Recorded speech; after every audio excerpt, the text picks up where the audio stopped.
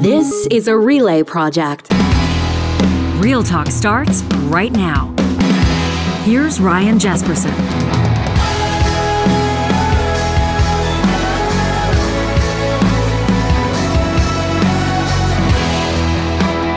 Would you take your mental health therapy from TikTok? That's what hundreds of thousands of people are doing, at least in a way, through Ashley Wanamaker's account. She's a registered counselor. She never thought she'd be a TikTok therapist, but that's exactly what's happened. We talked to her about the evolving face of mental health therapy in this edition of The Best of Real Talk. I want to introduce you to our next guest in just a moment, but perhaps she might just do a better job introducing herself. This is Ashley Wanamaker, as taken from her TikTok. Hi, I'm a professional trend forecaster, and these are my predictions for 2023. This year, it's not for you. It's, in fact, for them. Not sure how to do this trend? Easy. You could just think of anyone who isn't you and do that. It's 2023. Let's bring back the empathy. Have you been doing inner child work? Well, tuck that BB into bed because it's inner angsty teenage time. Let's rage. Up next, did you spend 2022 living more unapologetically?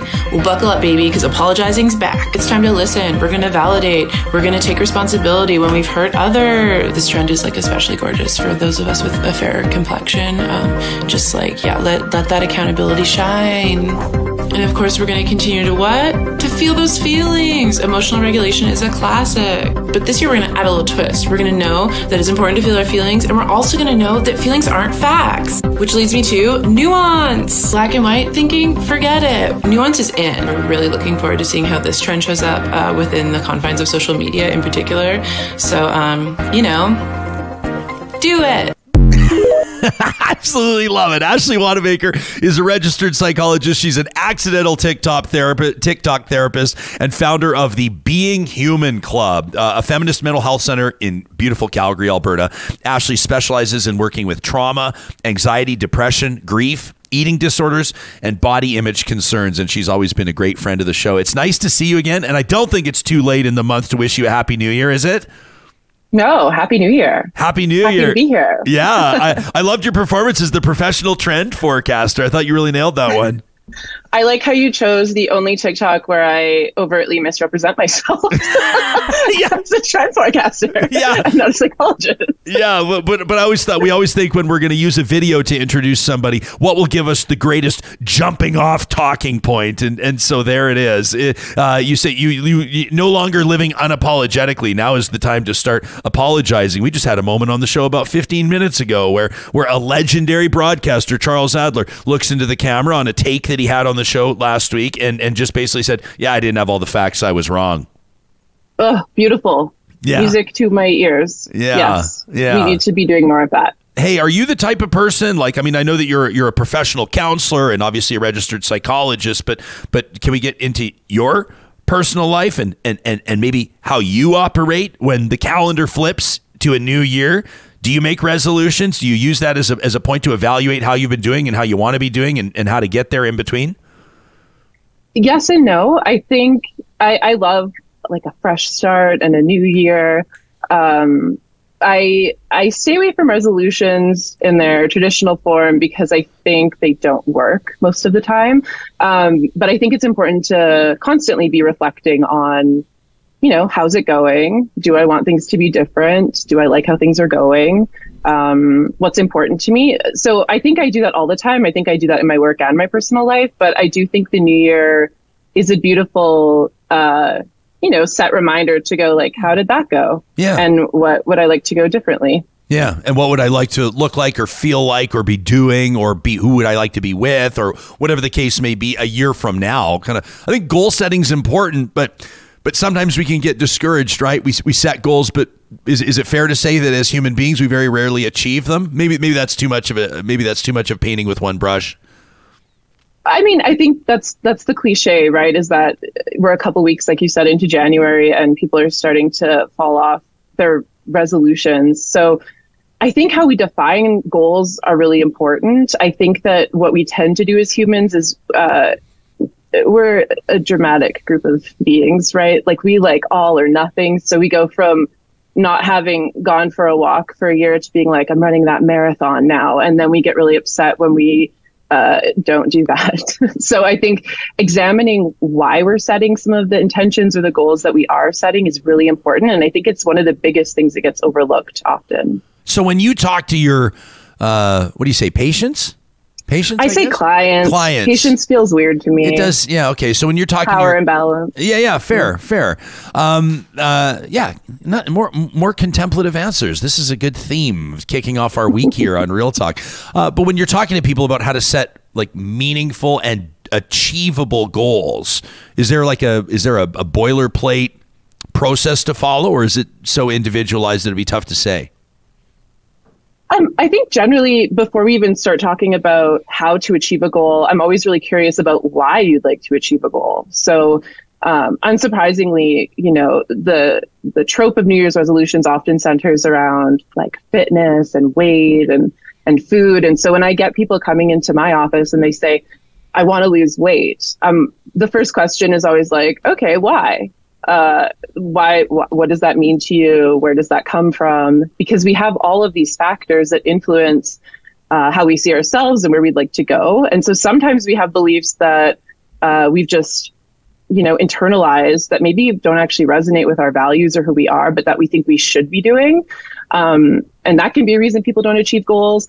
Often we want to get to the meaning of the why because it helps us set out like a more successful path forward to know what is the emotion we're trying to feel, what's the meaning we're trying to achieve, rather than focusing just on the surface of the behavior or the like final objective. It was back on January 4th. We welcomed a couple of Athabasca University professors to the show, Kristen Roger and Heather McLean, and they were talking about Taylor Swift's video in particular, the one that sort of garnered a lot of attention, described as fat phobic. And it was an interesting conversation. It was one that challenged my understanding of fat phobia and maybe some of the focuses that we want to have, or conversations, bigger ones as a society that we want to have. And then just this past Friday in our Trash Talk feature, we had a letter from a guy, from Johnny K, a Real Talker who sort of took aim at that feature interview and shared his own thoughts on that. Sort of unapologetically fit was the tone of his email. And I hope I'm not unfairly summarizing that. But you specifically reached out to me and said that this was something that you wanted to talk about. And you're an expert on this. So what's our angle of approach here? Oh, I have lots of thoughts and feelings about Johnny's message. And I think that, the conversation earlier in the week was centered around a Taylor Swift video. So probably fair that, what the purpose of fat activism wasn't discussed thoroughly. But I thought there were so many parts of that were so interesting when we reflect on, and actually good examples of more covert anti-fat bias. So I want to start by saying, even fat phobia, I want us to be curious about that term, because what we're really talking about isn't, a true phobia like we would diagnose. It's not a mental health issue we're talking about. What we're talking about is prejudice and discrimination towards a group of people.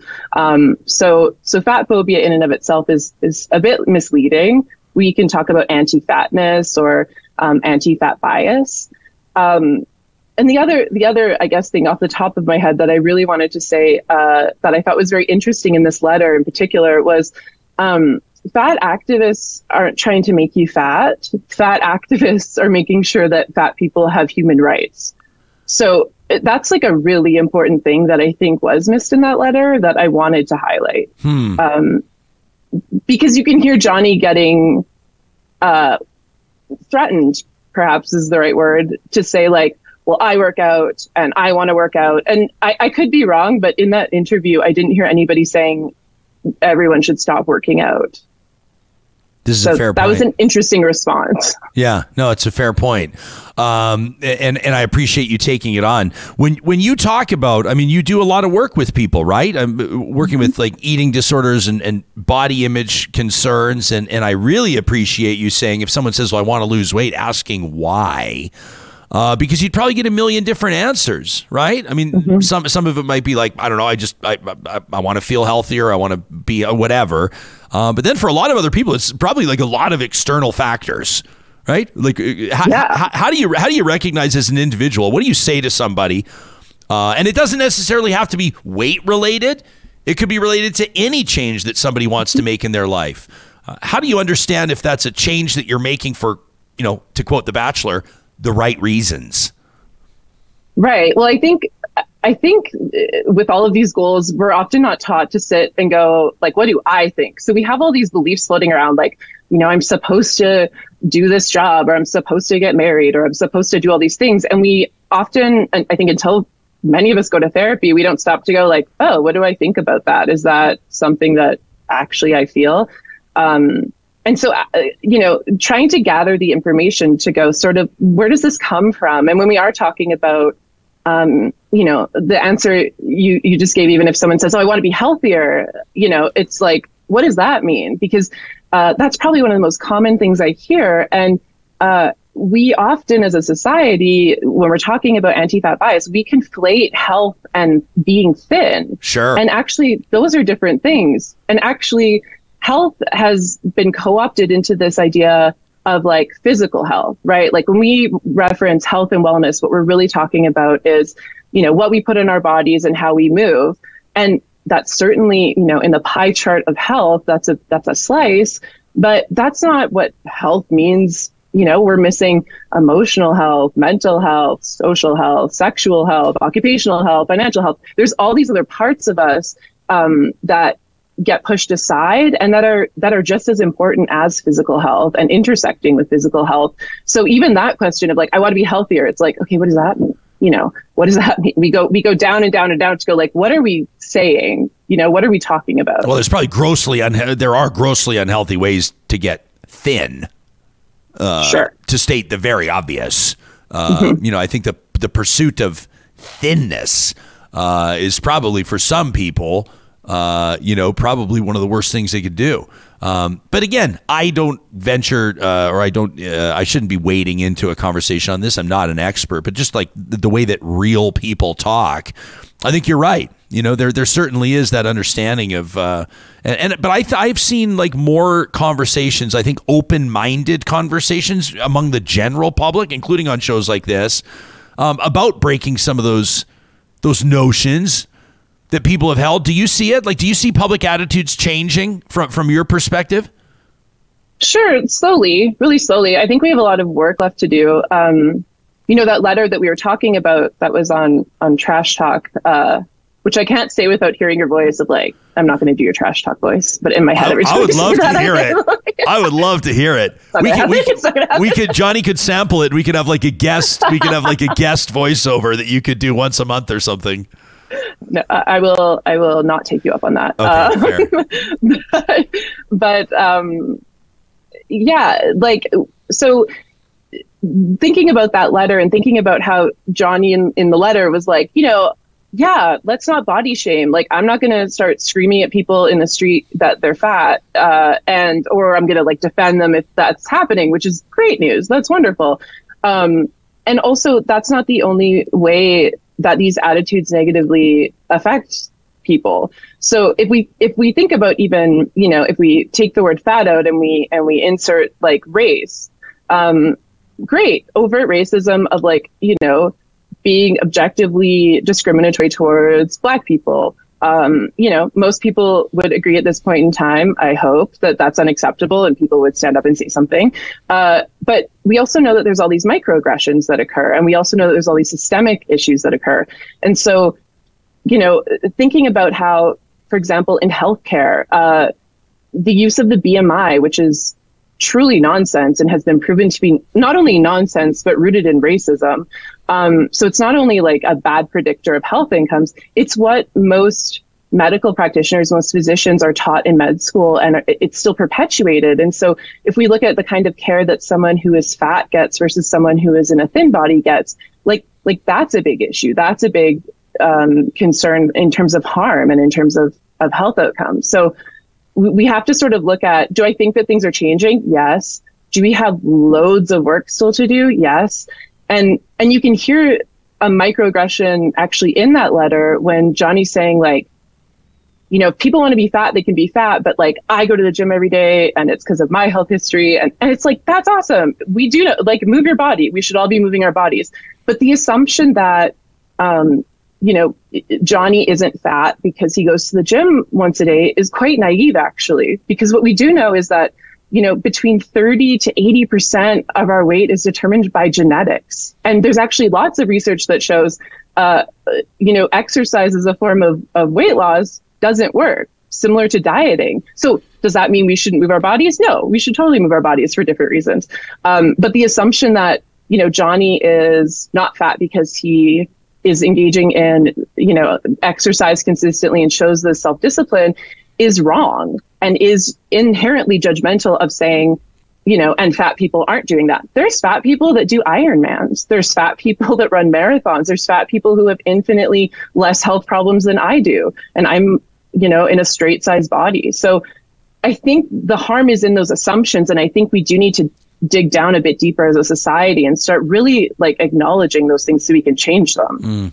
Oh, we're talking about a trash talk that ran on, it was Friday the 6th of January, if my memory is correct. And then I don't know if you heard Ashley just this last Friday's on Friday the 13th, but there was a follow-up to it from a Real Talker who talked about her own personal experience and trying to lose weight, including the gastric sleeve surgery and basically her upbringing. She said that, you know, in her mind, the most unhealthy that she's ever been was at 24 years of age when she was 100 pounds. And it was a really powerful email. And it's never lost on me. And I always try to really say it clearly, like spell it out, how much it means to us. When people, I think it takes a great amount of courage to write in, to use your name and to say, this is my experience. And I'm so grateful for that. We talked about your TikTok following, and you sort of, you present yourself as an accidental TikTok therapist, which I love. Your bio on TikTok, you're at Ashley Wanamaker, the TikTok psychologist you need, not the one you want. Tell us what that means. Well, first of all, I guess I made a TikTok early in the pandemic, truly for my friends. And was like, this is fine. No one will ever find it. As long as no clients see it. That's a fun thing I did. And then I had some videos go viral, which was so wildly uncomfortable to me. So I feel like millions of views. Yeah. So that was really uncomfortable because I'm really comfortable being, you know, an expert, and the nature of the work I do isn't about me. It's about, you know, the people I work with. And so I'm really comfortable doing that. I'm less comfortable talking about myself. So when things did go viral, I was like, oh God, what have I done? But then tried to leverage that into doing something useful. So what feels useful to me is using that platform to provide mental health information to people who might not otherwise have access. And so the reason that my bio says what it says is that a few of the first videos that went viral was me saying sort of these like unpleasant truths that people don't often want to hear, but that are really important. I think a lot of people think that psychologists are just like super nice, understanding people. And certainly being an empathetic, safe human is really important. But a lot of my job is actually telling people things they don't want to hear. I think that's also my responsibility. And so I think that's what people tended to like more, is when I was like, I'm going to hurt your feelings a little bit for good, hopefully. Yeah. So sort of just, that's what my bio explains, is me saying things people might not want to hear, but might be important for them to hear. I know that no mental health professional, including yourself, is ever going to suggest that like, you know, reels on Instagram or you know, posts on TikTok will replace therapy. And obviously there's an immense amount of value in therapy. And I hate to say it, but for people who can afford it, or people who have access to it, or people who have coverage for it. But I do think it's super cool that for all of the ills and frustrations and kind of the nastiness and gnarliness of social media, that it also provides opportunities to do exactly what you're saying. For somebody to follow you on Instagram, or in particular TikTok, and every day or every few days get a little blast of wisdom or insight or direction. It's really cool. And if you think, I mean, again, I know I sound like I'm 95 years old here, but that wasn't even a thing 5 years ago, let alone 10 years ago. And to me, I've been making a real concerted effort lately to start following people on my personal accounts that edify me, that encourage me, that educate me.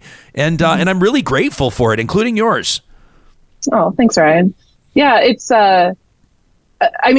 it's happening so much more. And I think when COVID happened, it was an interesting time, particularly for like therapists online, because previous to COVID, we're really taught in our training to not exist online, which seems sort of outrageous now, but it was like, don't be online, don't let clients see anything about you. We were kind of taught to be these one-dimensional, like, therapists who are only professional, which is problematic for lots of reasons.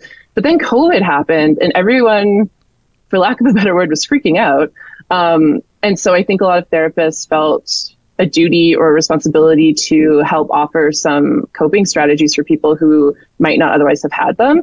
And so now it's sort of the Wild West, which I think you're right. I think having, democratizing mental health information is really important. And with that comes a whole bunch of people who might not be held to the same ethical standards appearing online, offering mental health information that is wrong. Like, if you notice on my TikTok, it's unethical for me to offer therapy to people who are not my clients.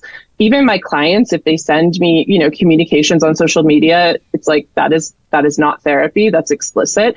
I'm not to be diagnosing anybody. So there are also accounts that drive me nuts a little bit, because it's offering all this information that then people who might not otherwise have gone through the proper, training or aren't being held to a standard to protect people are misusing. And so that's sort of the dark side of that I caution people away from. That's such a great point. And I'm thinking of some specific names, but I don't think you nor I are looking to pick fights right now. Unless you are. I mean, we can go throw down and let's go. How much of your counseling was like, are you, by the way, you're sitting in an actual office, right? That's not a fake background behind you. It's my real office. Look at it's like beautiful. Is that the Being Human Club? Is that? Yes. That's what we're seeing there. Yes. So you sit with people, like I'm noticing hand sanitizer on the table and stuff. I'm assuming that this is actually where some of your sessions happen. This is where you sit with people. Before COVID, were you 100% in person? During COVID, did you maintain operations at full capacity via Zoom or whatever? And then where are you now with regards to that balance? Like how, and that must present challenges, by the way, to not be in person with someone. Yeah. The start of the pandemic was a wild time. So the start of the pandemic, I would say almost all of my sessions were in person, which I really loved. And then so I went from spending like 9 or 10 hours a day with humans in a room to staring at a screen. And I was at a point in my career where I had just stopped taking new clients on because my practice was probably a little too full. And I was like, okay, here is good. But a lot of the clients I was seeing at the time, were doing really well, so I wouldn't see them as often. And then when the pandemic hit, suddenly like everyone was in crisis, and we were all in the same crisis, which is a weird thing. You're not usually in, the trauma that you're treating with people, right? So I went from being with people all day to staring at a screen, like in my condo, this tiny little spare room, and I felt so tired, and that was shocking to me. We now have research to back up that for psychologists, for therapists, for counselors, doing this kind of online work can feel more draining. I wasn't allowed to go back to my old office for about 3 months. I had to operate from my home. And so those were wild times. I was working like ridiculous hours at that point. And then as the pandemic has ebbed and flowed with case counts, having people come back in, making sure everyone's being safe, I feel very fortunate. I'm immunocompromised, so I feel so fortunate that my clients have been so respectful of that. So I have to weigh my personal risk too. But, at Being Human Club, we really pride ourselves on having really kept things safe. We still mask in all the common areas. We have HEPA filters in every single office. We're socially distanced enough. So, really fortunate for the community we've created here, and for all of our clients have been so respectful of that. People tend to take their mask off once they come into the office, and they don't come. We ask that they don't come, obviously, if they have any symptoms. So, so now, now it's interesting. Now I would say probably like a 60-40 split, depending. We're located in downtown. So a lot of people who used to just walk on over on their lunch break, people weren't coming downtown as often. Things are changing a bit more now. But some people, I think, will probably be virtual forever because of convenience or because of safety. Yeah. And I have total respect for that. I kind of love the balance now of having some in person and some virtual. It feels much better than it did at the start, for sure. Yeah. Is counseling changing? Like, does the I don't know, what is it? Is it an art or a science? It's both. It's an art and a science. Do you see it? Like, have there been impacts on the actual practice of it that you notice? I mean, how many years have you been doing this? Has it changed demonstrably from when you started to where it is now? That's a big question. I don't know if I can answer that. I know that I've been in private practice for 6 years. I've worked in mental health for, good Lord, probably like over 10 years for sure. The way I practice continues to change and evolve. One thing that I do notice is that as a trauma therapist, this is all like very intense work. But I think the thing that helped buffer that in person before the pandemic happened was so much of what my job is to attune to like what people's bodies are doing. Only like 10% of communication are the words that we speak. So, looking at what's not being said, noticing these little like expression changes, or noticing when people's body language goes like this, it becomes really difficult to, assess that from just like the shoulders up. So it's beautiful to have that. It's possible to do without. I think having good rapport with clients and knowing, really who they are, you have to, I think, have that to be able to catch those things virtually. But I think certainly the way I practice when I started even 6 years ago versus now, we have more tools certainly to facilitate online. One of the therapies, the interventions that I do is called EMDR, which involves eye movements. I've heard about this. Oh, it's a wild ride. It's so weird. I always preface it by being like, this is going to be weird. Can you tell us a bit about it?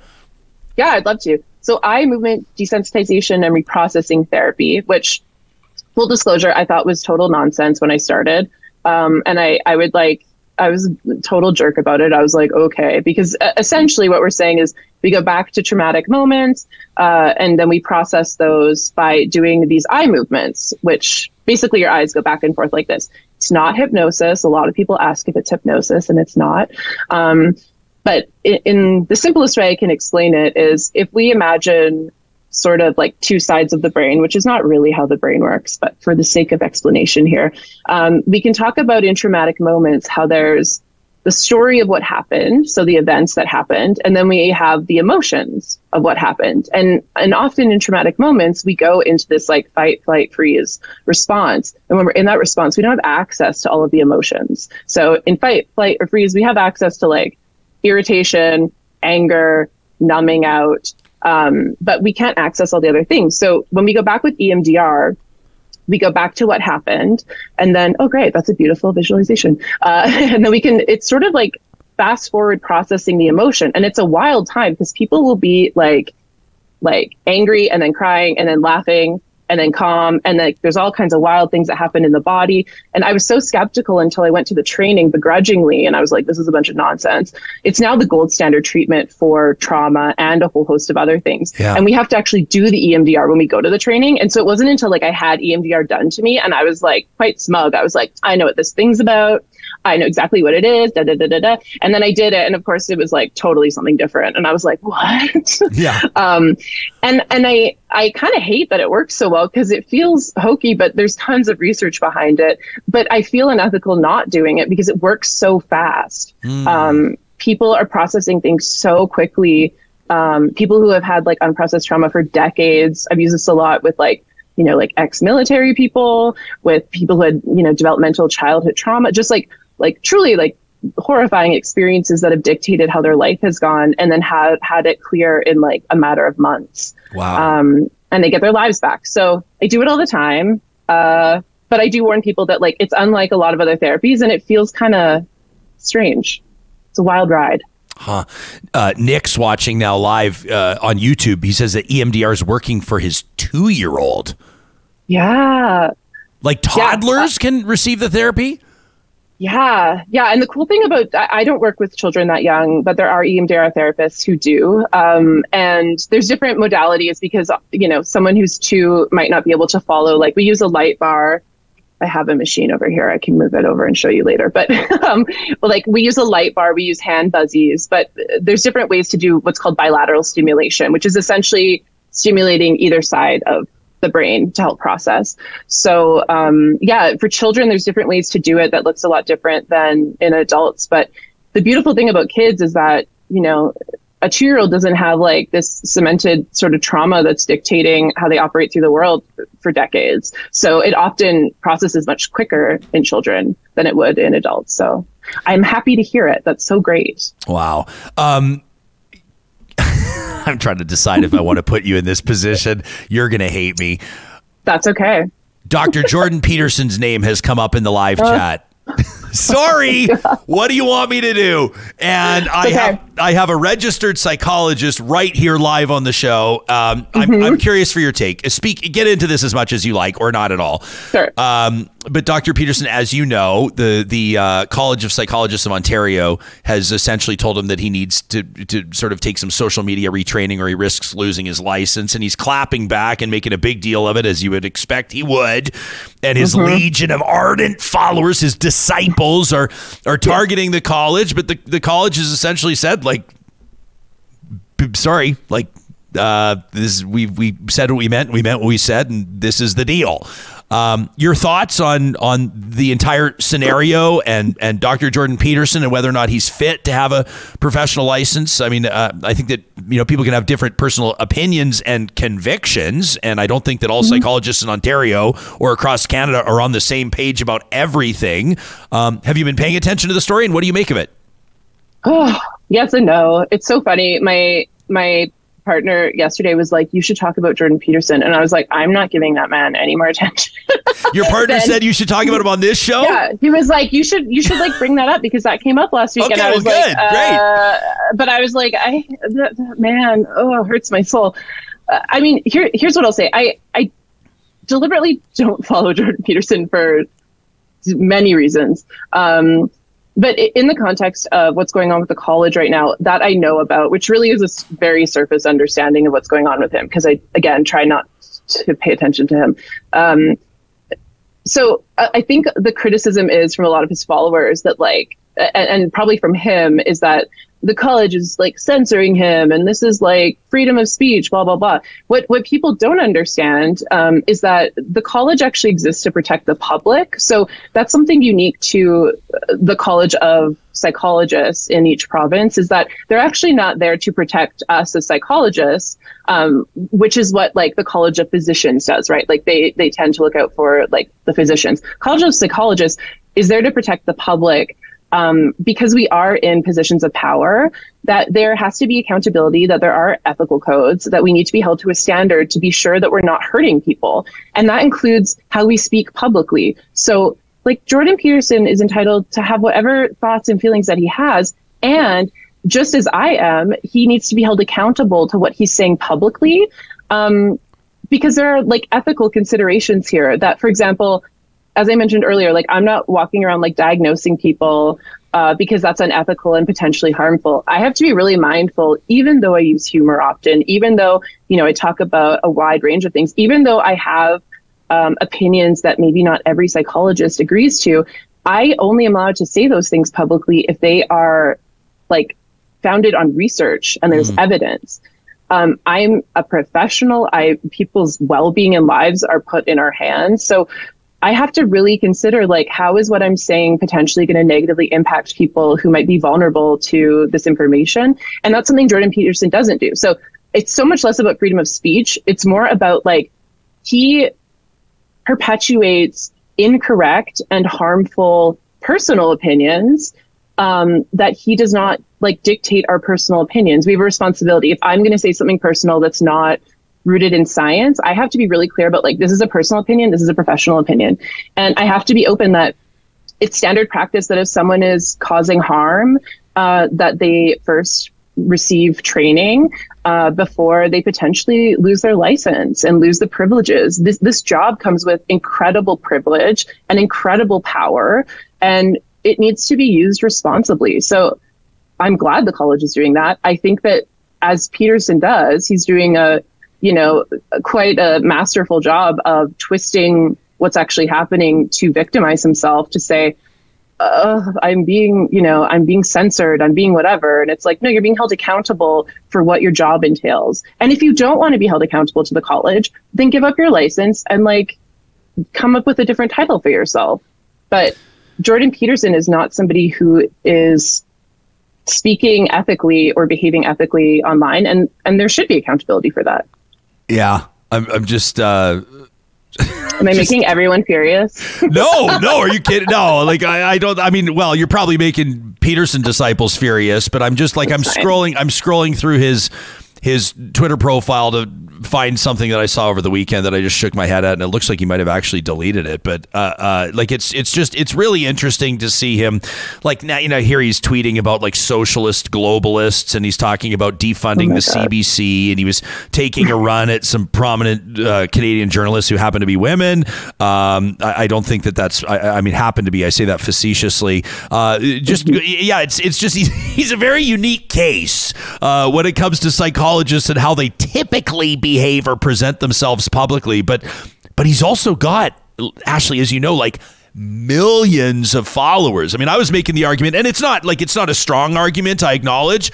It's actually kind of a stupid position to take on the show last week, because I was like, who even cares if he gets stripped of his professional credentials? He's a millionaire so many times over. He's got this Patreon where people were giving him hundreds of thousands of dollars. He's got all these best-selling books. He does his speaking tours. He doesn't need, he can just be Jordan Peterson, or he can, someone will, I'm sure that some, mail in, put the stamp on the paper, university somewhere will give him an honorary doctorate so he can keep being Dr. Jordan Peterson. But I don't think he needs his professional designation to maintain this audience that he has. And I did get some angry emails from big Peterson supporters that were talking about how, who would care? Are you kidding me? Who cares about the professional designation? Are you even listening to yourself? I acknowledge I was a little bit glib about it, but I do think it's safe to say that there's no other. I mean, if you want to call him. Now, you're going to puke in your mouth a little bit when I say this, but if you, I don't know if you want to call him a mental health professional, but that's what a psychologist is. And he is a psychologist, so I guess he's a mental health professional. But he sure is on an island with regards to his public conduct, the things that he said. Johnny, who does a great job producing this show, is just showing us some images of his comments about Elliot Page. He's a quack, the Canadian actor. He's a quack. But he's a quack with an audience of millions. Do your job. Don't tell people hey, you can beat depression by making your bed and cleaning your room. He just 12 rules for life. It's so simple, and he's a quack. Well, Ashley, okay, so that's Johnny's opinion. Ashley, is there, and now I know you're gonna remind us that you just told us that you don't pay much attention to him on purpose, so maybe this question's unfair. But aside from maybe sort of, you can get a sense of what a guy like that is all about by how, his public comments, public commentary about him, and the reputation that he forges. But have you seen examples of just straight up bad advice? Can you think of one off the top of your head where you go, this is one example of why I got no time for this guy? I mean, I think the sexism and the transphobia, I just think, I can't even think of one thing with him. But what I will say is he's an excellent example of there's different kinds of people that tend to be drawn to this profession in particular. So there's people like myself who, I feel really strongly about mental health, and I really want to, I think people are fascinating, and I love working with people. I think that's an honor to get to work with people and hear their stories. So it's very little about me. And as I think a good clinician, we have to constantly be asking ourselves, if I'm going to share something that is about myself, who is this for? The answer always needs to be, if it's in a session or if it's publicly speaking, it has to be for other people. Our goal is to also, part of our ethical code is to also educate the public. So that's one kind of person. I think Jordan Peterson is an excellent example of someone who has big narcissistic traits, who probably sought out this profession because he wants to be treated like some kind of guru. right? Because if I think about where his comments tend to come from, he actually like does the opposite of what I just described, which is I think he actively causes harm to people. When he says things, he likes to embolden people who might, for several unrelated reasons, feel disenfranchised, feel alone, which I think is why he's so successful. He's managed to monopolize, a subset of like young men who are feeling lost and, isolated and disenfranchised in different ways, which is fair. But then the way that he deals with that is by attacking other, arguably more marginalized groups of people. And it's a lot of like hate and it's a lot of criticism. And I think it's harmful. So he's publicly saying things like that are transphobic, that are sexist, that are wrong and hurtful. So he's someone who's very dangerous. And he's not the only one. There's tons of people in this profession who simply want to be like the expert because they want to feel important. They want it to be about them. They want to feel worshipped by like their followers. But we shouldn't be conflating that with what actual therapy is and what actual mental health care looks like. That's like some weird guru nonsense that's rampant and I think on the rise. That's not therapy. That's not care. That's not healthcare. You can follow Ashley Wanamaker on TikTok and on Instagram at Ashley Wanamaker, and you can find her online at ashleywanamaker.com. You can learn more about what she does, her collective, along with her colleagues at beinghumanclub.com. It's so good to... we kept you longer, and I'm looking at the clock, and I'm realizing you probably have a session starting in 6 minutes, so we're going to let you go. But Happy New Year. Thanks for doing this, and we'll look forward to the next time our paths cross. My pleasure. Thanks so much, Ryan. You got it. That's registered psychologist Ashley Wanamaker. Loved that conversation with Ashley. We'll be sure to get her back on the show in the weeks and months to come. In just a second, filmmaker Trevor Anderson and photographer Fish Grakowski on their new film, Before I Change My Mind. Commentary, artistic interpretation of representation of non-binary people in society and sport. But first, a message from the sponsors making this possible. Are you a professional engineer or a recent graduate from an engineering school anywhere in Canada? Apex Automation wants to talk to you. That's right. They're hiring in a number of rewarding career opportunities. We're talking engineering, fabrication, automation. This team is leading the charge, putting their people and their clients ahead of their profits. You want proof on why this company's culture is different than all the rest? Check them out today at apexautomation.ca. Tens of thousands of Canadians are trusting their post-secondary learning experience to Athabasca University. Why? Because Canada's Open University offers world-class accredited online programs and courses that give you the flexibility to learn at your own pace on a schedule that suits your lifestyle. Plus, it's one of Canada's most reputable research universities. You can learn more about the undergraduate, graduate programs, and other reasons to check out athabascau.ca. California Closets is providing custom closets and storage solutions for the entire home. Make the most of your space with their custom organizational systems. Sure, it may be a dream closet in your bedroom, or maybe it's a craft closet downstairs for the kids. How about something to house your entertainment system in a way that increases the quality of the experience and the value of your home? Plus, they do garages. Oh, do they do garages? You can get a free consultation today at californiaclosets.ca.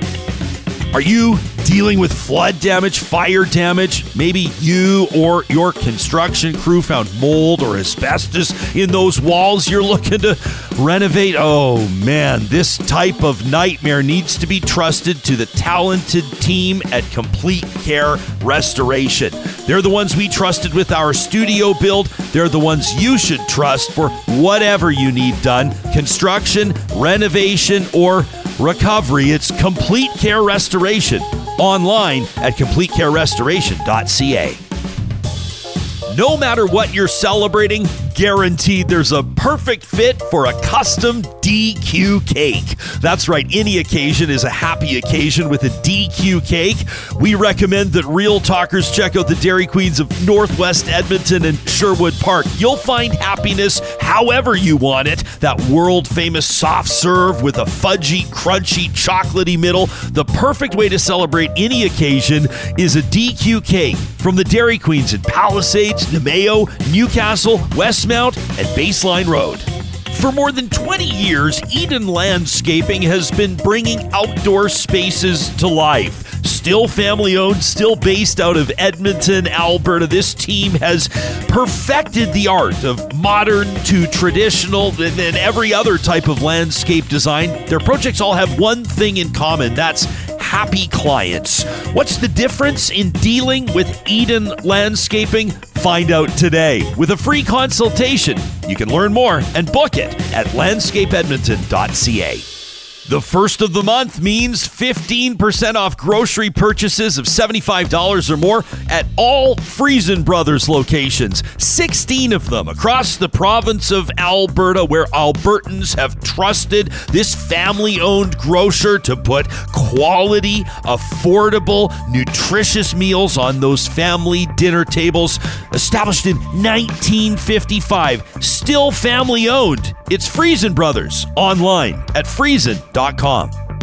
Are you noticing health issues with your pets? Maybe obvious joint pain? Maybe there's something with their coat that just doesn't look the same as it used to?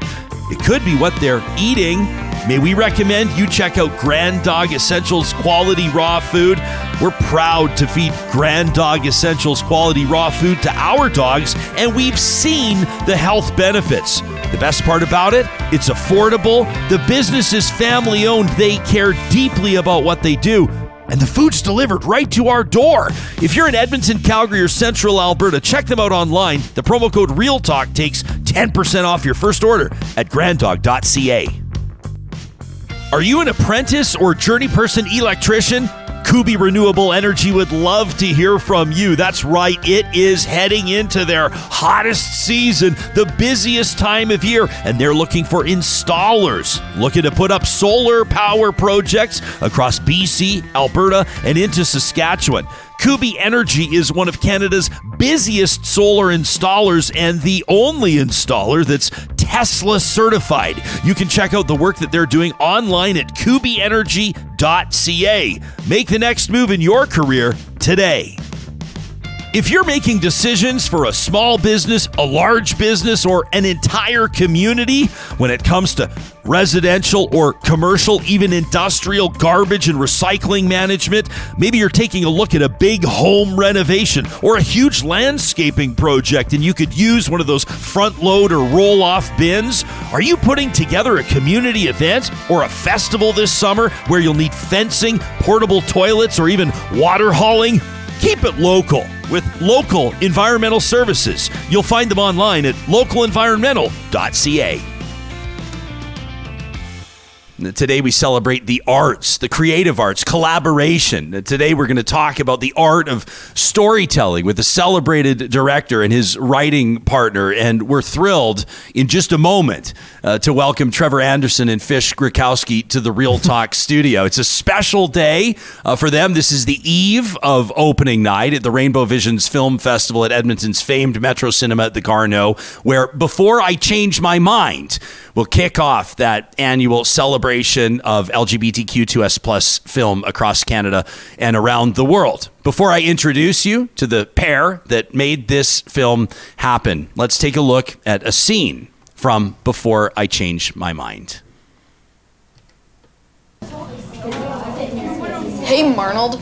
My name's Tony. Did he just say his name was Marnold? Marnold? What kind of name is Marnold? Tony. Whatever you say, Marnold. You're the expert. Okay, Robin, right? Let's find you an instrument. Back home, I used to be a clarinet player for a year. And you can be whatever you want to be in life. Here, we only have saxophones. That film directed by Trevor Anderson, co-written by Fish Grikowski, who joined us live in the Real Talk studio. It's so nice to have you here. Good morning to you. Hi, Ryan. Nice digs. Yeah, what do you think? Yeah, it's amazing. I'm a little bit pissed off at you, Fish, as a matter of fact. Why is that? Well, because I just thought I'd start hot. You said I thought I'd start hot. We didn't properly. I didn't sort of read through your CVs and properly introduce you. I should go through, Trevor, your work and all of the accolades that you've earned in your incredible career in film, and we're going to spend a lot of time talking about that. And Fish, of course, the arts and culture critic for the Edmonton Journal, right? For Post Media, and a man about town. And you've done a ton of stuff with photography. You've got your Canon DSLR right here on the table with us. This is what you do everywhere you go. I see you with this camera. But I saw you jumping, and correct me if I'm wrong. We'll talk about the film, I promise. But on social media, on Twitter the other day, someone was taking shots at Edmonton's downtown, and we've talked about the woes of downtown. Right. And crime is up, and perception is not positive, and advocacy groups are doing everything they can to attract people to live and work downtown.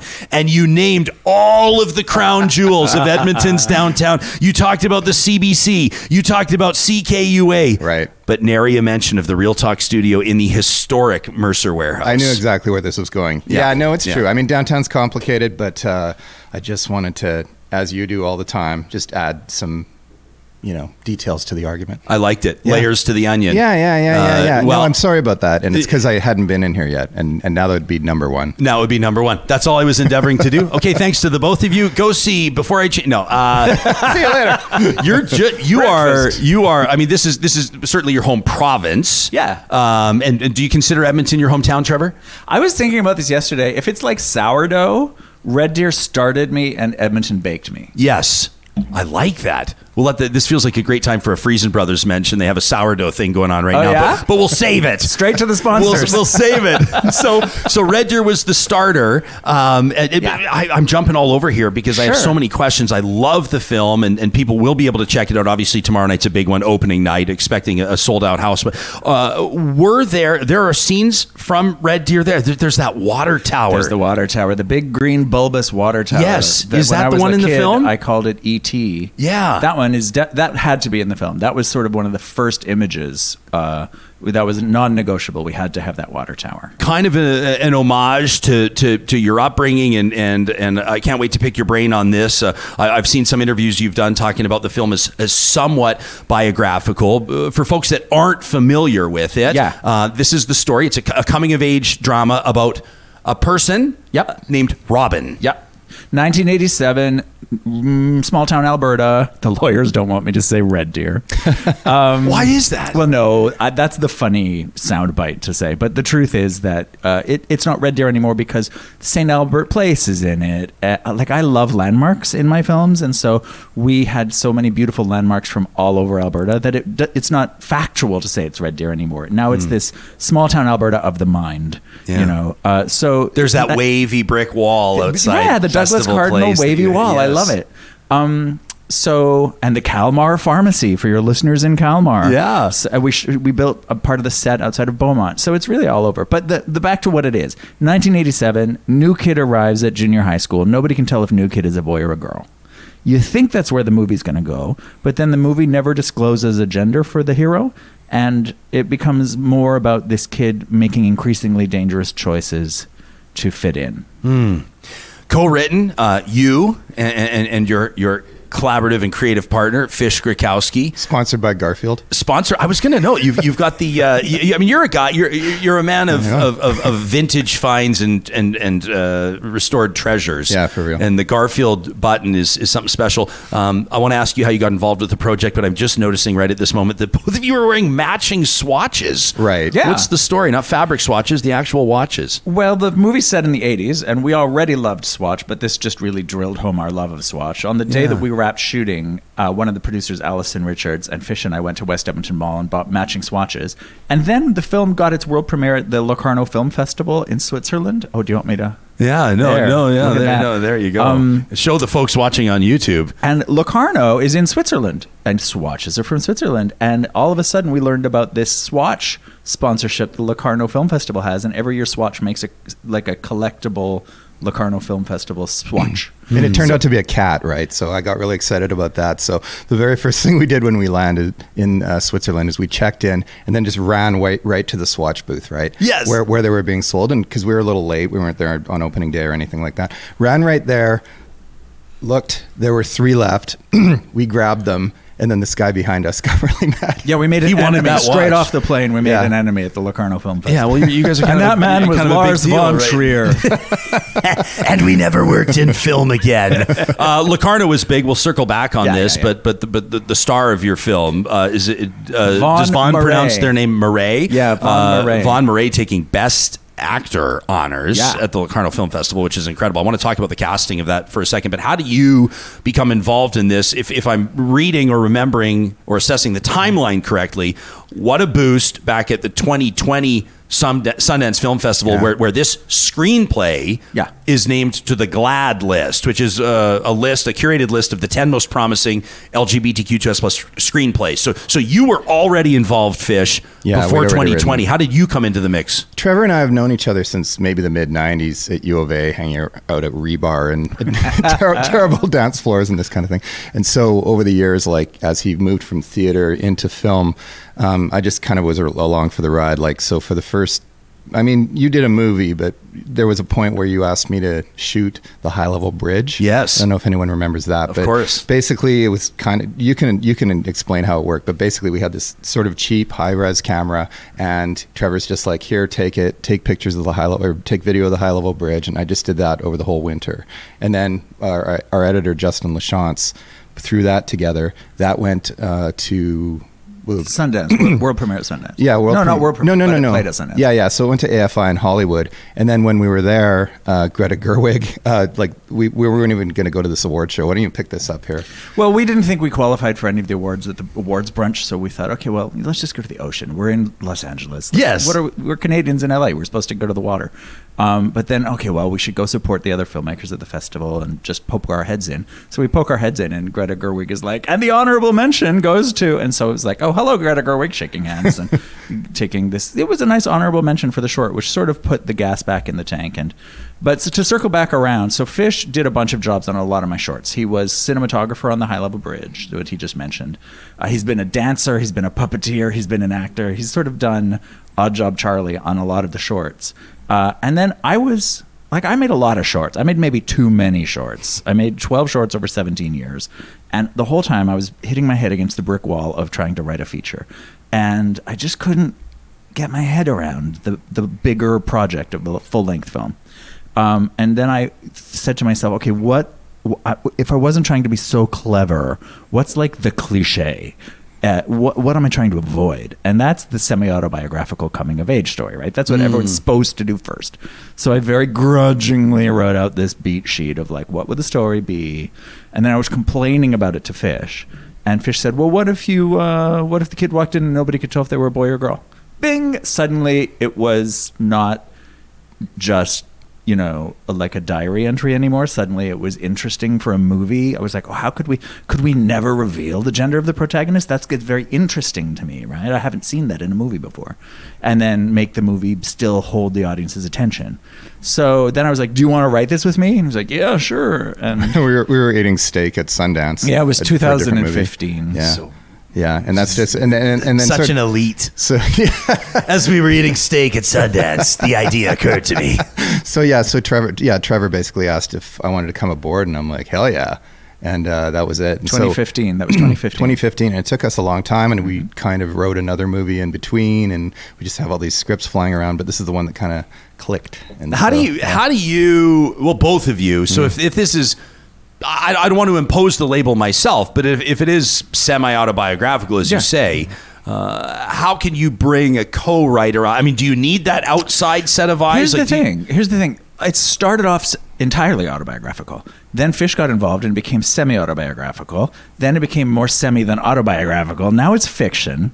But what I like to say is that it's no longer a true story of what happened, but it is a true story of how it felt. And there's definitely bits of us in there all over the place. But and in some ways, one of the funny things I've noticed is the real things that happened were wilder than the stuff we could write. Like, you'd write it and it'd be like, man, that's too much. Even though what happened in real life, you'd pull back from just because it didn't. Like, do come you have off. an example? Just doesn't feel. Oh, I'm trying to think of one that's not terrible, but. This audience can handle the terrible. I mean, there are just scenes of bullying and this sort of thing where you just don't take it that far, because you just don't want to turn people into monsters. Whereas, I was both bullied and a bully at different points. So which is what the movie's about. It's about how does a yeah. bullied person suddenly realize that bullying is a good tool to rise in the social standing. It's a fascinating script. But you do never reveal the gender of Robin. Robin makes a couple comments which are interesting, and you don't know if I don't even want to ask you. I don't want to wreck it. I don't want to bastardize it. You don't know if it's in jest. You don't know if it's a smoke screen of sorts. Well, right? the whole thing is there is no right answer.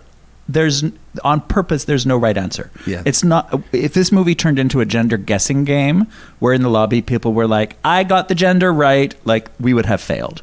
The point is to write a movie where the gender remains open, so that it does slide around. What happens to a movie if the gender's allowed to be fluid? In 1987, when we did not have vocabulary to talk about this, and there are a couple false flags in there, just the way kids would joke.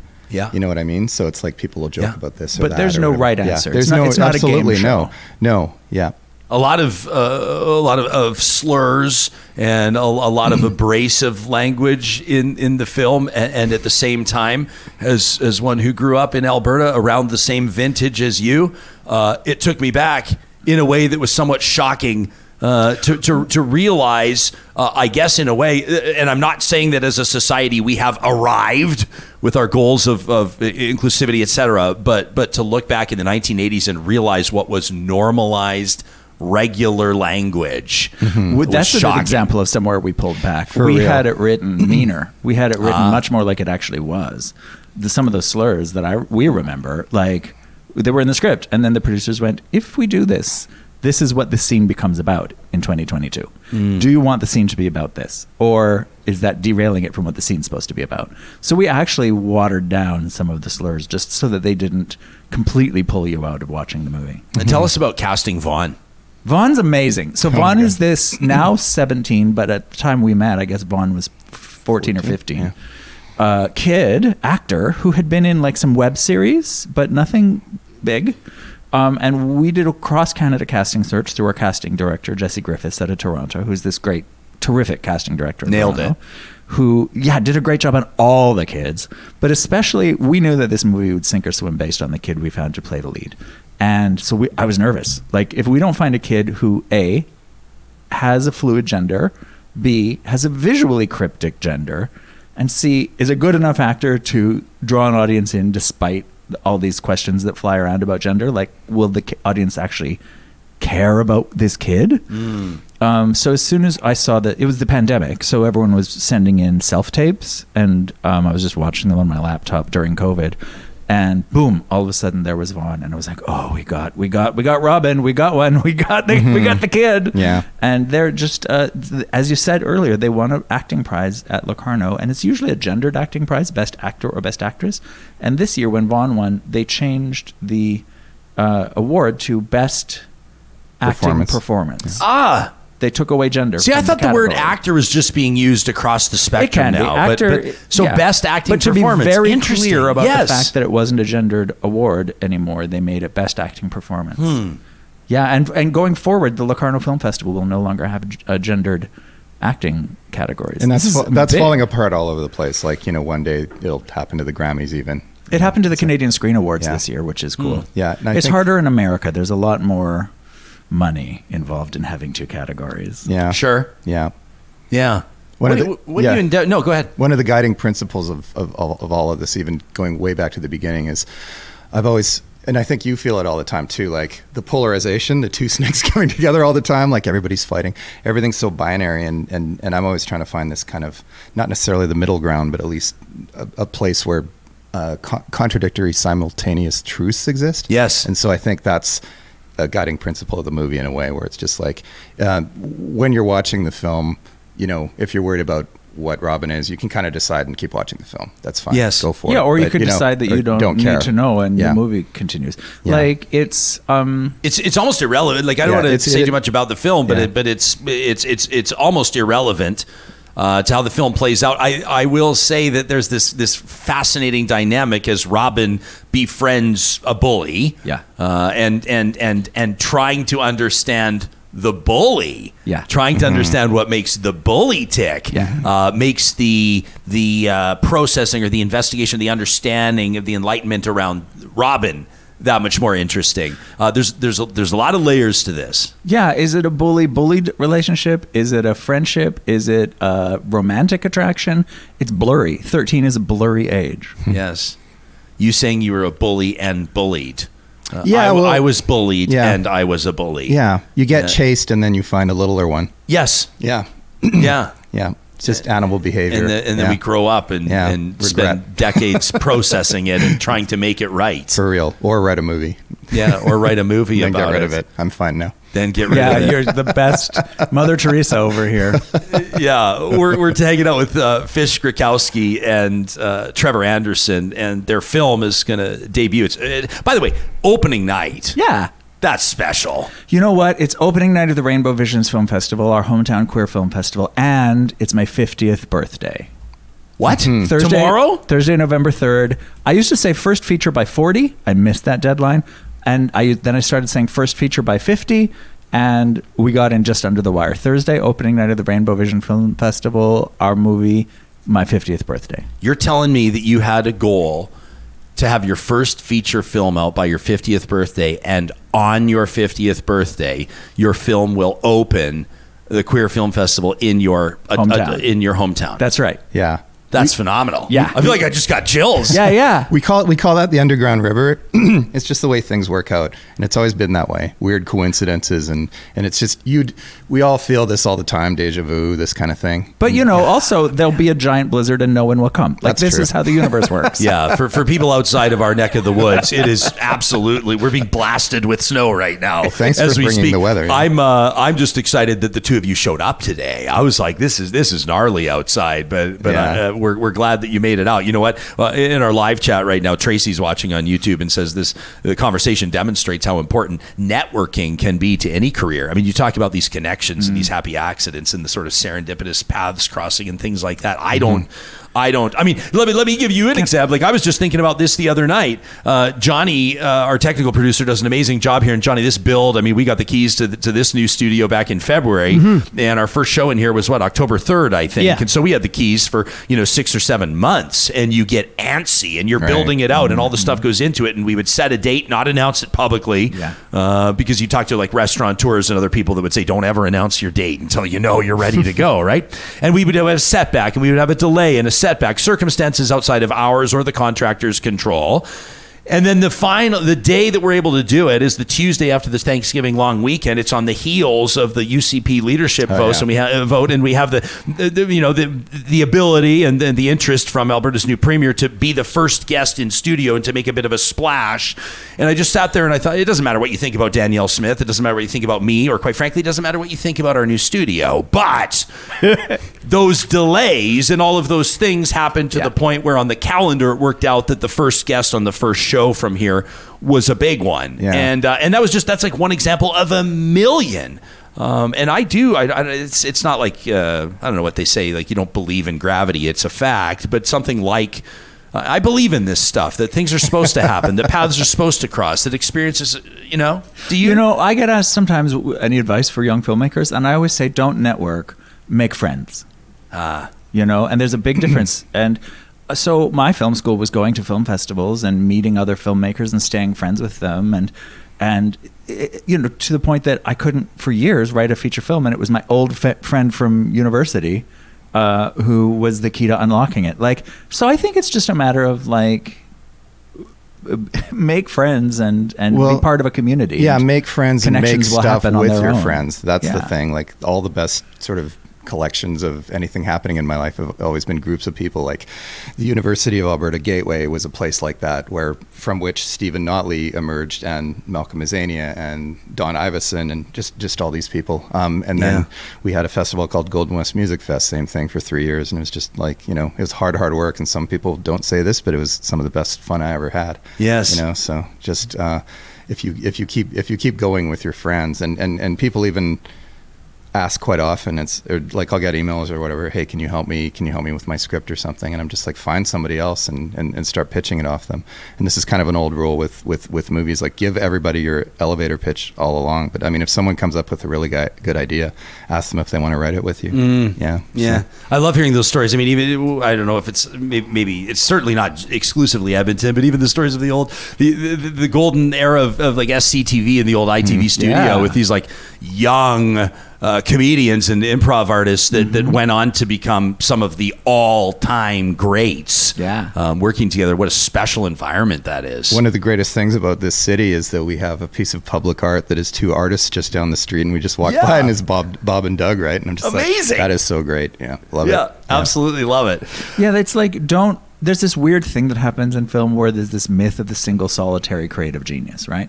It's not just film. It's like, that's just sort of an art idea, but it's bunk. And the truth is, don't feel like you have to do it alone.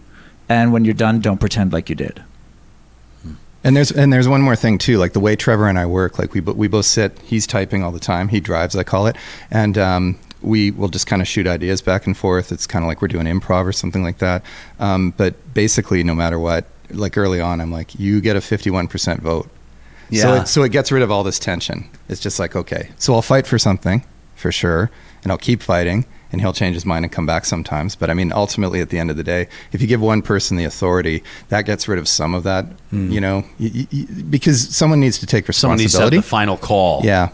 And it just makes the process move forward. So in our live chat, they're trying to figure out what fish is short for. It's not short for anything, is it? Fish-to-fur. It's Fish-to-fur. It's your given name.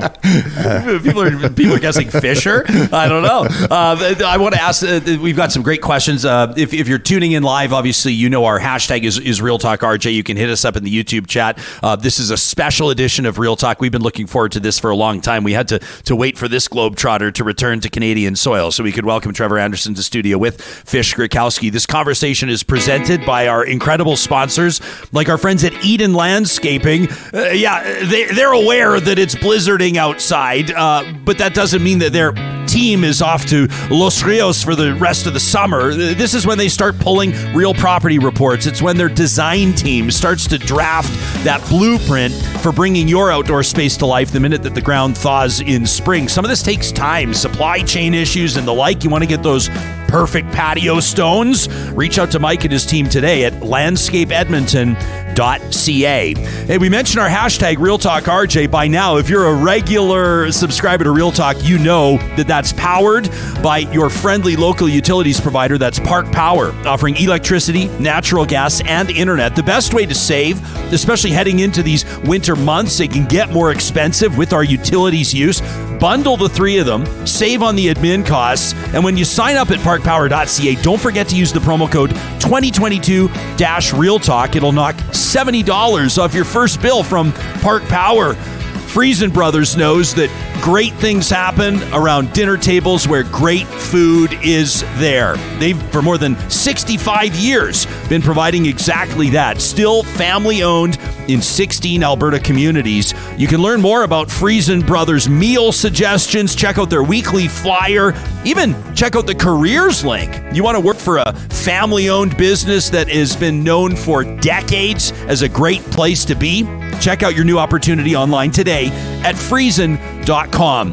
And I'm sounding the alarm. You are down to 24 hours if you're watching this live, and less if you're catching it later, to get your hands on your ticket to live in life-changing luxury. It's a $2.2 million dream home, the grand prize of the Covenant Foundation Lottery. But it's not just the keys to the house they'll be giving away. They've got Beamers and Alfa Romeos, and they've got a beautiful Lexus. Or, of course, you can take the cash plus luxury vacations and getaways, including a guided fishing adventure. World-class stuff in support of the Misericordia and Grey Nuns Hospitals. Get your ticket today. You're almost out of time. at covenantfoundationlottery.ca. Hanging out with filmmaker Trevor Anderson, his collaborator, co-writer of Before I Change My Mind, Fish Grykowski. Let's take another look. I wanted to give you another sneak peek at this film that will, tomorrow night on November 3rd, open the Rainbow Visions Film Festival. Moving on. Isabella, are you out there? Come on up. All right, as you know, our lead actress also had to drop out at the last second. No more dropping out! So, I got us a new star. Welcome our new Mary Magdalene, Isabella.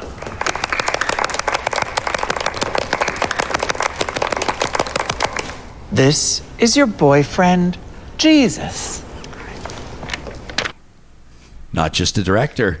That's the arguable. That's the arguable. What's it like for you to be in front of the camera? It's fun. I trained as an actor. I was from the theater first. You have an improv background, right? I used to direct Dynasty, the live improvised soap opera. Yeah. So it was fun for me to get back to playing a theater director named Trevor Anderson. We have this idea that in all the future features, I should always come back as a different bad director named Trevor Anderson. We shouldn't overlook the fact that you also make a cameo as the get off my lawn guy. Yeah, not just that. I mean, and that was really funny because I just got a text. It's like, you have to be the garden Yard dad. dad. Yard dad. And I'm like, I don't want to do that. But anyway. Meanwhile, P.S., we put out the casting call for all of the smaller roles, and I got so many texts from friends. I want Yard Dad. I don't even know what it is. I have to play Yard Dad. That's my life now. And I'm like, no, Fish has to play it. And I'm telling Fish, you're Yard Dad. And he's like, I don't want it. I'm like, you know how many people want Yard Dad? And then I also play in the there's sort of a musical number, and you can just see me in a cameo. I'm dressed as a Rubik's Cube, which is kind of a wink at the fact that every dumb Netflix show set in the 80s, about 3 minutes in, shows a Rubik's Cube. Like it's you'll now that I've said it, you'll see it like always. Stranger Things or something. Yeah, like Stranger that. Things right away. Like Back to the Future, they're all there. Well, that actually was the 80s. One of my rules for the designers was no Rubik's Cubes. Yeah. And then it was like, except Fish will be dressed as a giant human-sized Rubik's Cube. Yeah, the editing's phenomenal. And I know that for people listening on a podcast, it'll be annoying to talk too much about the editing if they can't see it, and they'll have to see the film. But there's it kind of, maybe don't take it as a direct parallel. Don't roll your eyes. I'm just a civilian.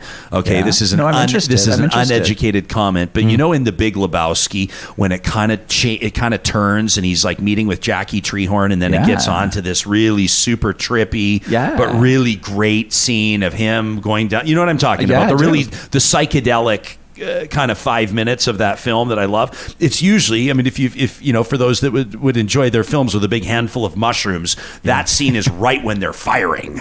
And you had a lot of fun, obviously, with your team and the talented editors that you worked with and things like that to really take some creative liberties there. And it really makes the film that much more intriguing. I like that you're basically suggesting people watch this coming of age movie on drugs. Yeah, I mean, I suggest people do everything on drugs, but including watching this. No, but in all seriousness, I just thought that the editing was really captivating. And then there's some kind of like fun underlying themes too. I'm curious if your personal experience or perspective on religion or faith factored into the script at all, including the Jesus Christ Superstar twist. Well, two things. Let's go to editor first and then Jesus. So Justin, then Jesus. Our editor is Justin Lachance, who I've worked with on my short film since 2008. He lived in Edmonton. He's like Franco Albertan, and his gig was cutting the French Evening News. Wow. And then he realized, like, I'm cutting the French Evening News, and I have this skill set. And I'm French. So why am I not living in Quebec, where there's a huge French cinema scene, and I'll work as an editor there? So he moved to Montreal, which is why I do all my posts in Quebec, because I'm just following Millwood's boy Justin Lachance, and he's actually become kind of a superstar. He got Emmy nominated for HBO's Big Little Lies. Wow. And also Sharp Objects. Yes. And he just did Under the Banner of Heaven, that Mormon murder mystery with Andrew Garfield. So he's like actually out of our league now, but I keep telling him, like, you have to, hey, we got one, you gotta do it. You gotta tell the big high paying American TV shows that you gotta squeeze in a Canadian indie in the gaps. So we're very lucky that Justin keeps taking our calls, and he's an old friend, and he's an important part of the creative process. But now Jesus, so in the middle, you just saw the scene where it's a community theater production. The joke is that within the movie, they were going to do Jesus Christ Superstar, couldn't get the rights. And so I, quote unquote, my character, writes an original stage musical from Mary Magdalene's point of view called Mary Magdalene Video Star. And it's not so much to put in there for like the religious themes, but more like Mary Magdalene and Jesus. What even are we? Are we boyfriend and girlfriend or what? Like, so that is what we can thematically use to, as a sort of a satire level. Our heroes are undergoing those themes. What is our relationship? Bullied, friends? Is it romantic? What's happening? Meanwhile, the parents have a storyline where that's happening. Are we dating? Yeah. Is this a good fit? And then there's the Jesus Mary Magdalene parody level, which allowed us to write a bunch of original songs with Lyle Bell. Yeah, and I love Jesus Christ Superstar. Trevor doesn't Jesus necessarily. Crepes. Let's open a breakfast store. And so that's one of my favorite parts of the movie, mostly because when Trevor and I first wrote the lyrics for it, they were kind of placeholder lyrics and they were really dumb.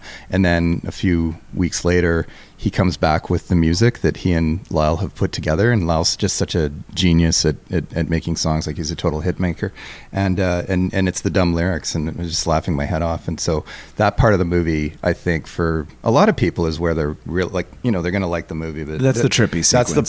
This is the part where you're just like, holy shit. Yeah. Yeah. Tracy's wondering on our live chat if this film is something that you think might ultimately be shown in schools. Yeah. We just won the Student Choice Award in Philadelphia. I was nervous. Like, the true litmus test on a film like this is like, what do teenagers think? What do today's youth think? Yeah. And we showed it to like hundreds of public school, high school kids, which is another dicey thing because they were a little older than the kids in the movie. And, you know, at that age, if you're shown something and it's a couple years younger than you, you might feel it's patronizing, so I knew I was kind of walking into the lion's den with this, but it was great. And they all responded great. We did a wonderful Q&A, really great questions, and they were super engaged. And then we won the Student Choice Award at Philadelphia Film Festival. So that to me is okay, we did it. And the kids like it. And kids are so smart, and I'm not saying they like the movie because they're smart, but I mean, we all know this, though. You encounter them. Just the minds of children are unshackled with the baggage we all have, and and working with the kids on the movie was so much fun, and they were just having such a blast. And we were sometimes worried if they were working long hours or whatever, it would be cold or something like that. But then we re-met them in Calgary when we showed the movie, and this is the stuff they're bragging about. Like, anything that was hard, they're like, yeah, and we were up on the roof, and we shot for 18 hours. Exactly, yeah. Anderson was slamming the table and kicking the tripods. And yeah, what a monster. Yeah, we hear a lot about people sort of like identify obviously by what's the word, like generation, right? Like people, we received a letter. People send us emails all the time, which we really appreciate, to talk@ryanjesperson.com. Tell us what you think about this interview. Someone wrote in and opened with as an elder millennial, right? Or people will say like as a boomer or as a Gen Xer or whatever.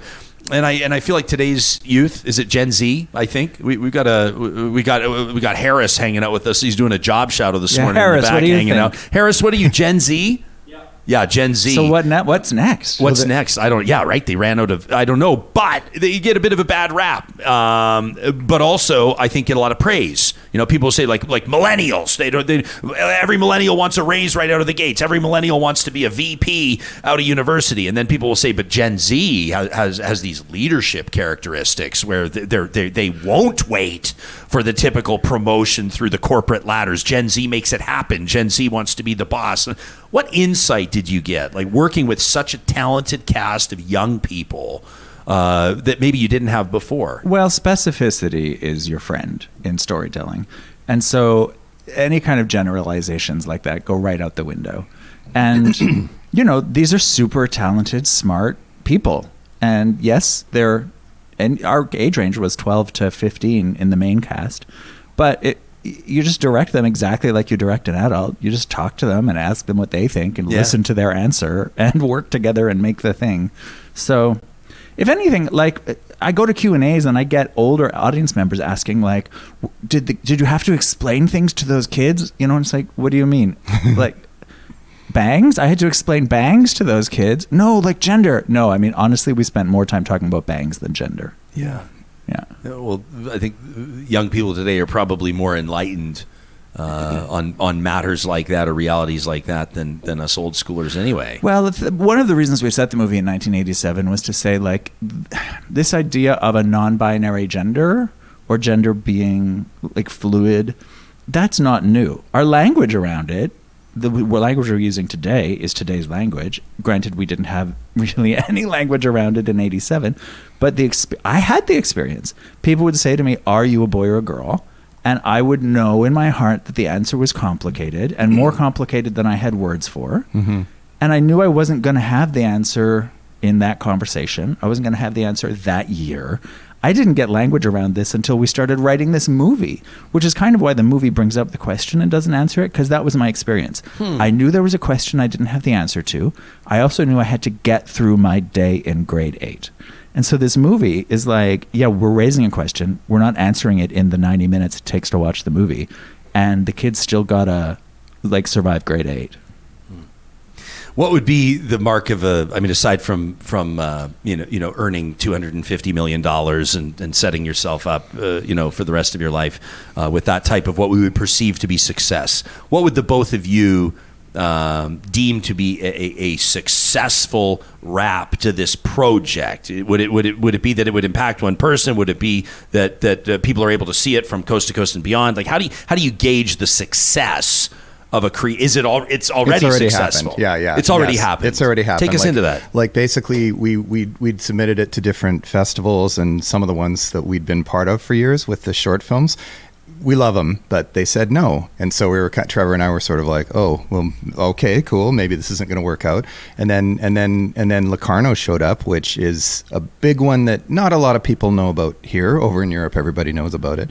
But as soon as I saw that Jaguar, I was like, oh yeah, here we are. We've landed.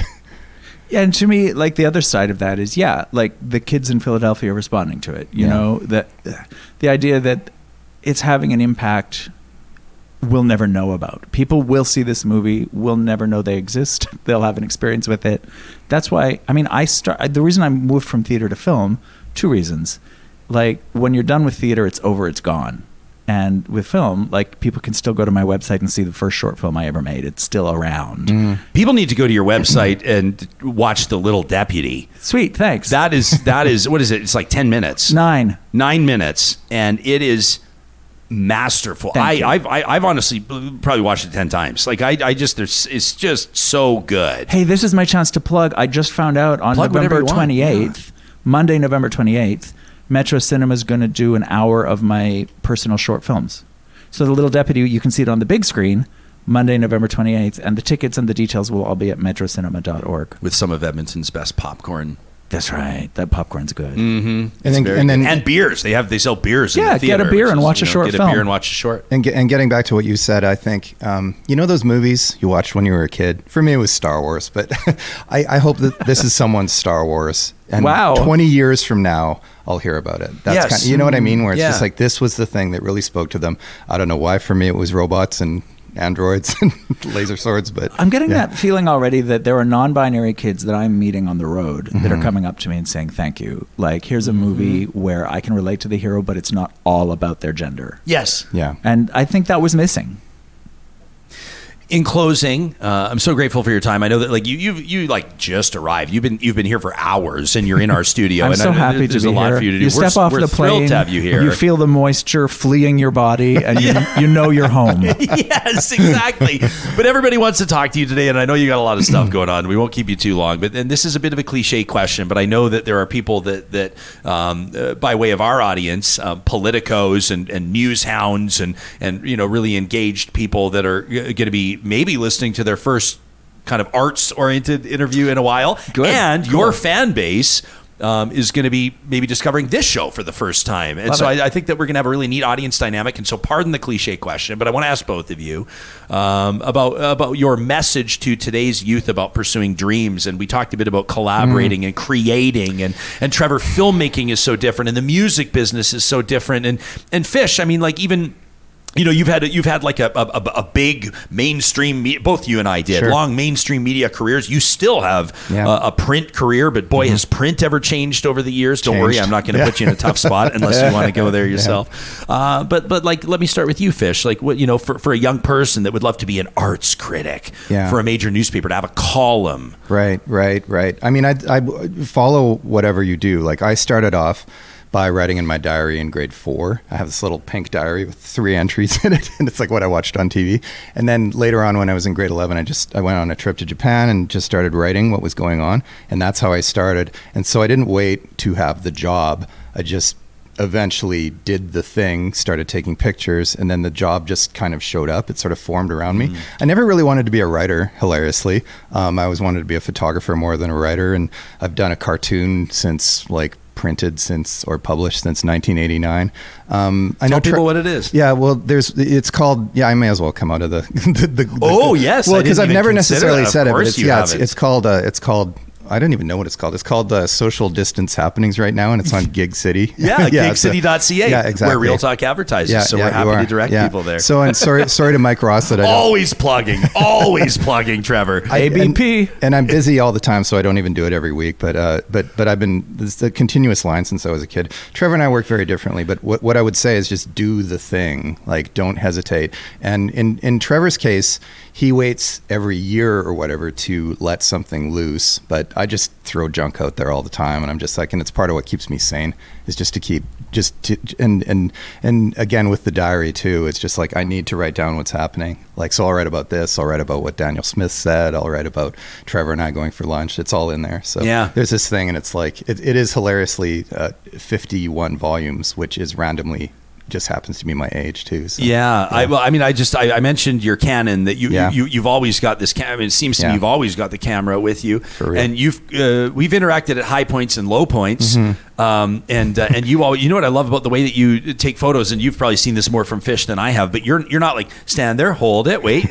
give me a smile. Like, you're just like bam, and you're like one shot Jack. Like and I would love to scroll through the images that you capture because they're very, very candid. I would imagine. I've seen a few. Yeah, I have 80 albums up until about the year 2000, and then more than 1 million photos since then. Literally more than 1 million? Yeah, literally for sure. And data management, as any photographer knows, is the worst part of it, and I'm terrible at labeling things. But what I would love, maybe after I die, someone can do this, is just have an art show, whatever length of time it is, all the photos just play in a row, 24 hours. So that's such a good idea. And this is what I'm going to pick up what you're talking about here, because while you were talking, I was thinking about like Emily Dickinson, who never published a poem in her life, right? She would write them and I stick them under her bed is my image. I don't know if I got that from somewhere, if that's true.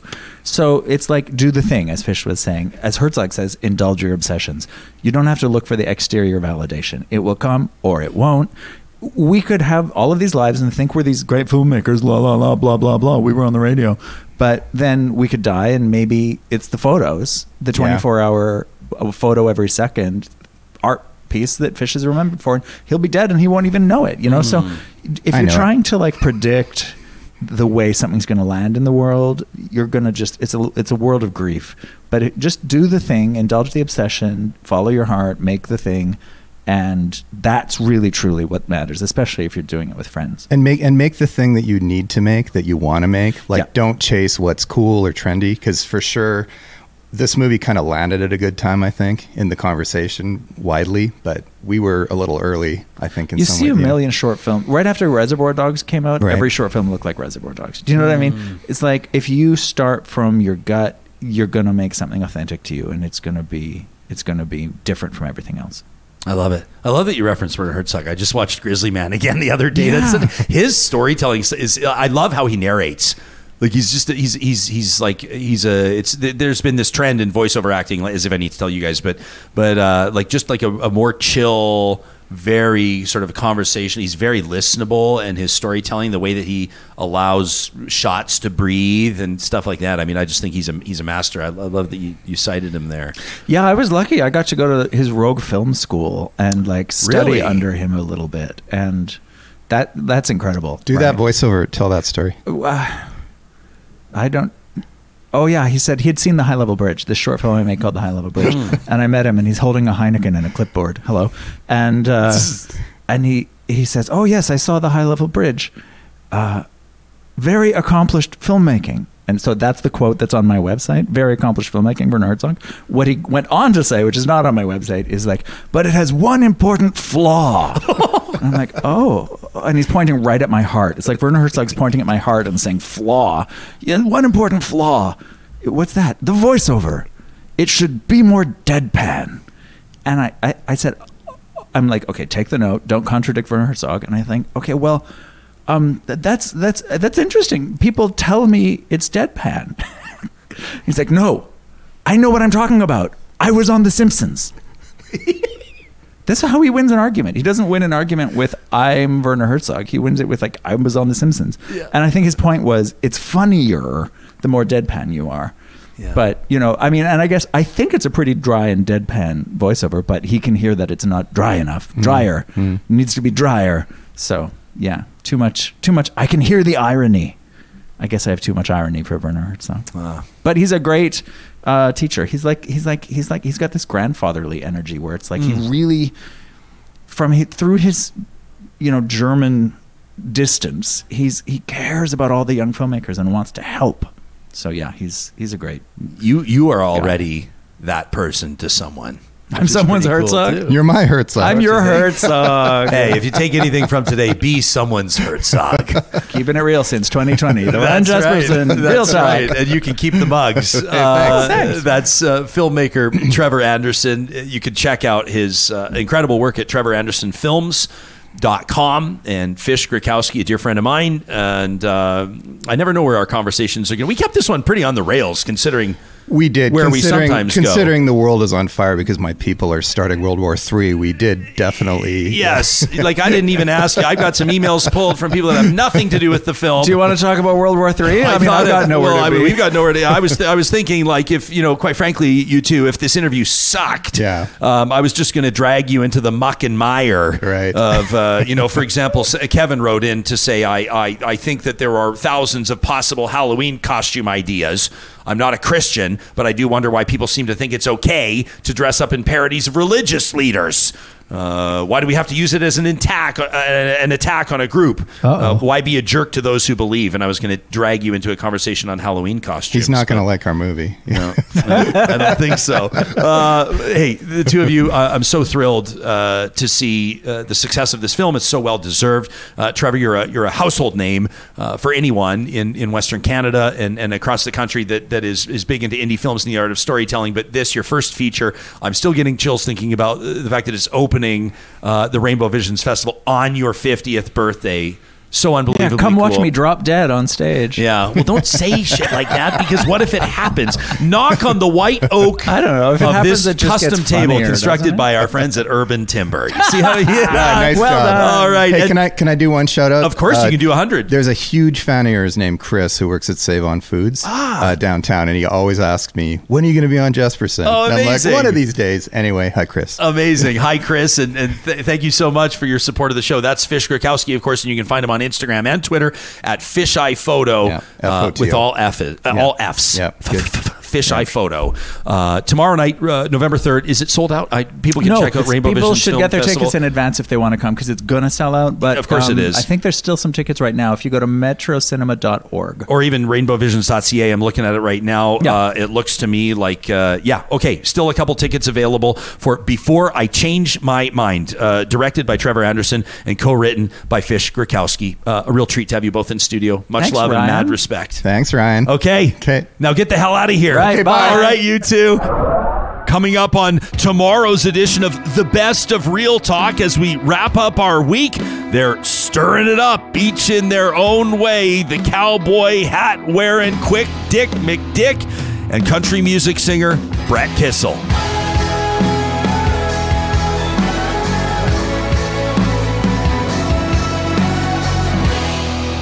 Real Talk is hosted by Ryan Jesperson, executive producer Josh Dunford, technical producer John Hicks, general manager Katie Cook-Chivers, account coordinator Lawrence Derlego, human resources Lena Shepard, website design Mike Johnston, voiceover by me, Carrie Skelton.